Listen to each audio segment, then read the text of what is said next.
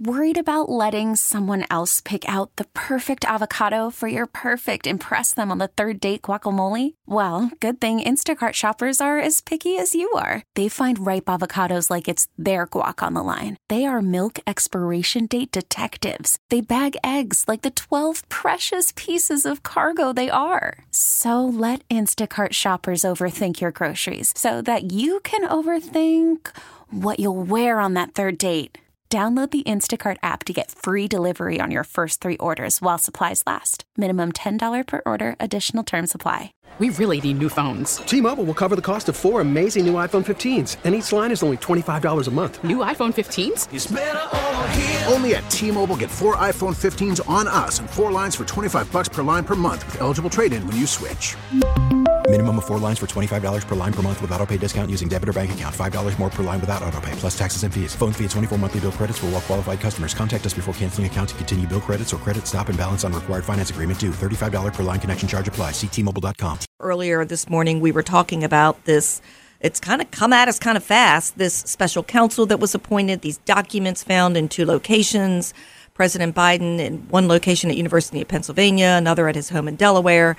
And a special counsel has been appointed. And we are very fortunate this morning to have Cully Stimson, true expert. I don't have time to read his whole pedigree, but believe me, when he talks, you should know that he knows what he's talking about. He's the deputy director of Edwin Meese III Center, manager of the National Security Law Program, senior legal fellow, et cetera, from the Heritage Foundation. Good morning, Cully. Good morning. Thanks for having me. Well, thank you for joining us. So just kind of get us up to date on your take of what's happened so far. Well, I think there's two simultaneous fronts going on. The legal side is that the Attorney General appointed Rob Hur as a special counsel. Rob was the U.S. Attorney for Maryland during the Trump administration. He clerked for Chief Justice Rehnquist at the Supreme Court. He was an assistant U.S. attorney for a long time in the Baltimore U.S. Attorney's Office. So he's pretty well known in the legal world. I've met Rob. He seems to be a straight shooter.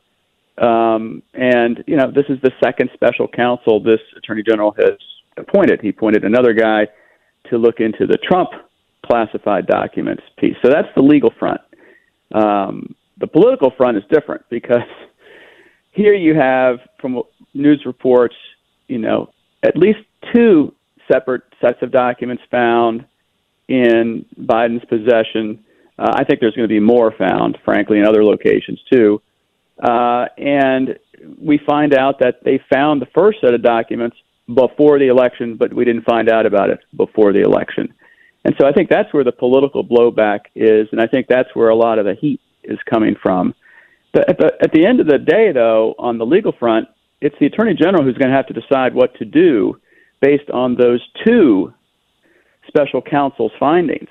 And he cannot avoid deciding what to do. And remember when he was up for confirmation, he said the buck stops with him, essentially, that he's going to make these decisions and not punt these decisions to outside counsel. So we have a ways to go till we find out what happens on both fronts.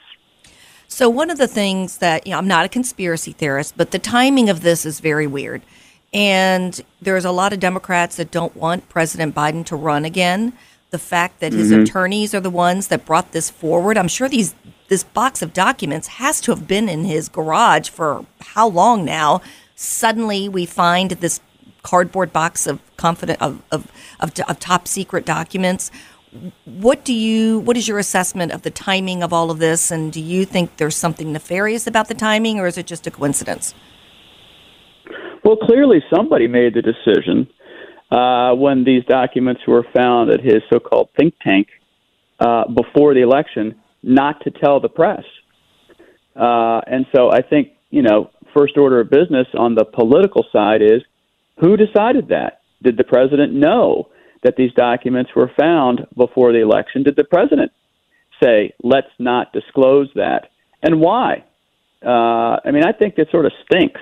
If this is a transparent presidency, which they keep claiming to be, then what? Did the lawyers decide themselves when they found it not to tell anybody until after the election? And if so, why did they do that? So I think that it stinks. I mean, everyone who sees this, even if you're a Democrat and you're a Biden supporter, knows that they were worried about political blowback.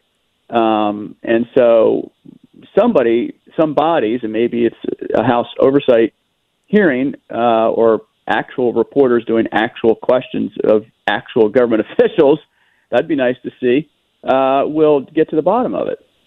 We're talking to Cully Stimson, Deputy Director of the Edwin Meese III Center, and he is with the Heritage Foundation. I'm Karen Michael, in for John Reed. So I have to reflect back on Jim Comey when he was announcing the findings from the Hillary Clinton investigation, which really, to me, seemed way more intentional, that she intentionally secluded this information and secured it and made every effort to keep it separate and secret and all of that. And I mean, I know Jim Comey. I worked with him at McGuire Woods. I, thought highly of him at the time. But I just thought it was unusual when he said no reasonable prosecutor would prosecute for her having these documents. Is that the same situation we have with President Biden, or do you see it as a different situation? Well, I'm glad you zeroed in on the no reasonable prosecutor language that he used during that infamous press conference, because remember, he was the cop in that investigation. He was not the official who would make the decision as a prosecutor whether or not a prosecutor who viewed the evidence in its totality would make the decision to prosecute. It wasn't his call to make, but he made it. And in the run-up to his no reasonable prosecutor statement, the evidence was damning. It was. When he said the conclusion, it didn't make any sense based on the initial facts that he laid out. And then all of a sudden it's like, but we're not going to bring any charges. And you thought, that's odd. Right. I mean, all of us were sitting there hearing, to use an analogy, we found the guy standing over the dead body. He was holding a gun. The gun was smoking. He said, "Oh, why did I shoot him?" But no reasonable prosecutor would prosecute him for murder. It's like, huh? It was a real head snapper. So, look, I don't know how this is going to turn out. You don't know how it's going to turn out. I'm skeptical of special prosecutors. I think through the normal course of business, this Justice Department should have been able to investigate both of these in a timely manner. Garland sort of punted to special counsels, probably to give himself some political cover. He's not going to be able to get away with ultimately avoiding a decision here. But one would hope, at least in theory, that the facts should drive the decision of whether to move forward with any criminal referrals or criminal actions or civil actions. But the fact is that now this president finds himself with egg on his face, at least, from a political standpoint, for holding classified documents in at least two places, at a time when he wanted to have the moral political high ground of saying it's all Trump, and Trump held it. So I think there's a lot of green between the ball and the cup here, but this is going to play out on these two fronts, and it's going to get uglier before we get more clarity. And of course, the media can't help but compare the Trump situation, which they say are tens of thousands of documents, compared to the situation with former President Trump, compared to the situation with President Biden, where they say, well, it's just a couple. Although I thought I read that it wasn't just, it was, some of it was top secret documents, which I guess has a higher level of classification. You would know better than I. So why don't you go ahead and make the comparison? Is there a comparison to be made between the alleged situation with former President Trump and then the situation with President Biden and both of their documents that they have? Well, having worked at McGuire Woods and been around really good lawyers, that facts are stubborn things. And facts drive legal conclusions. And we have some facts out there. Both former President Trump and former Vice President Biden have now essentially acknowledged they had classified documents in their possession. From a legal standpoint, of course, a president, when he's the president, he can declassify any document he wants. And former President Trump said he did declassify those documents before he left office.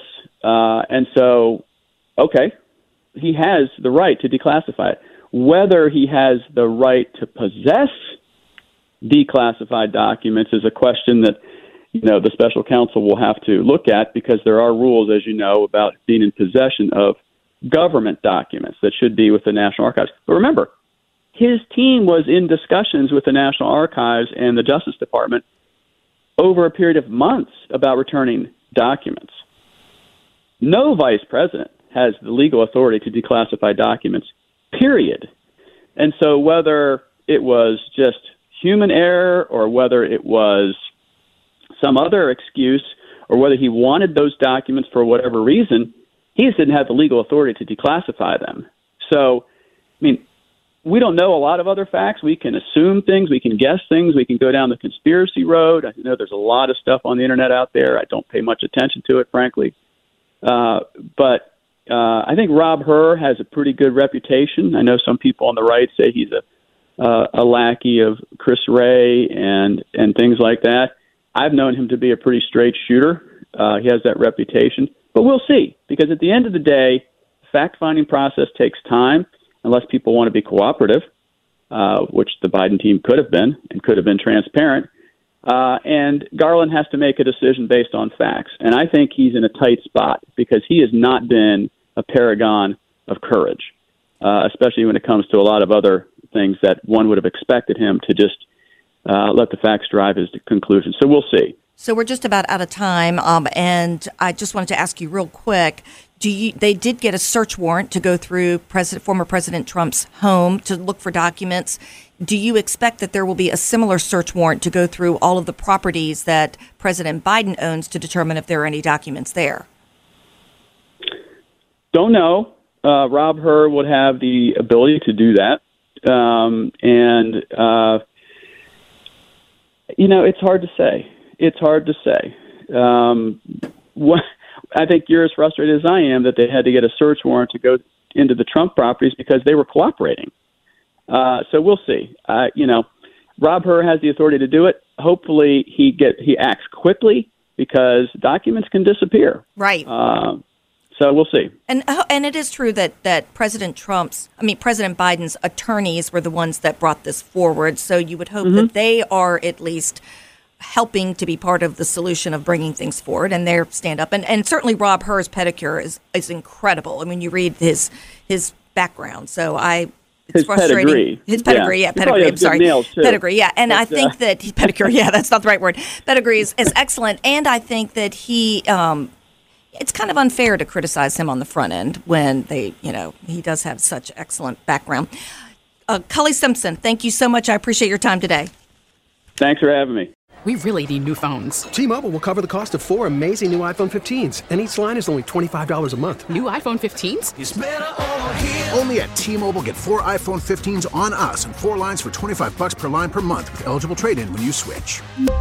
Minimum of 4 lines for $25 per line per month with autopay discount using debit or bank account. $5 more per line without autopay, plus taxes and fees. Phone fee at 24 monthly bill credits for well-qualified customers. Contact us before canceling account to continue bill credits or credit stop and balance on required finance agreement due. $35 per line connection charge applies. See T-Mobile.com. We get it. Attention spans just aren't what they used to be. Heads in social media and eyes on Netflix. But what do people do with their ears?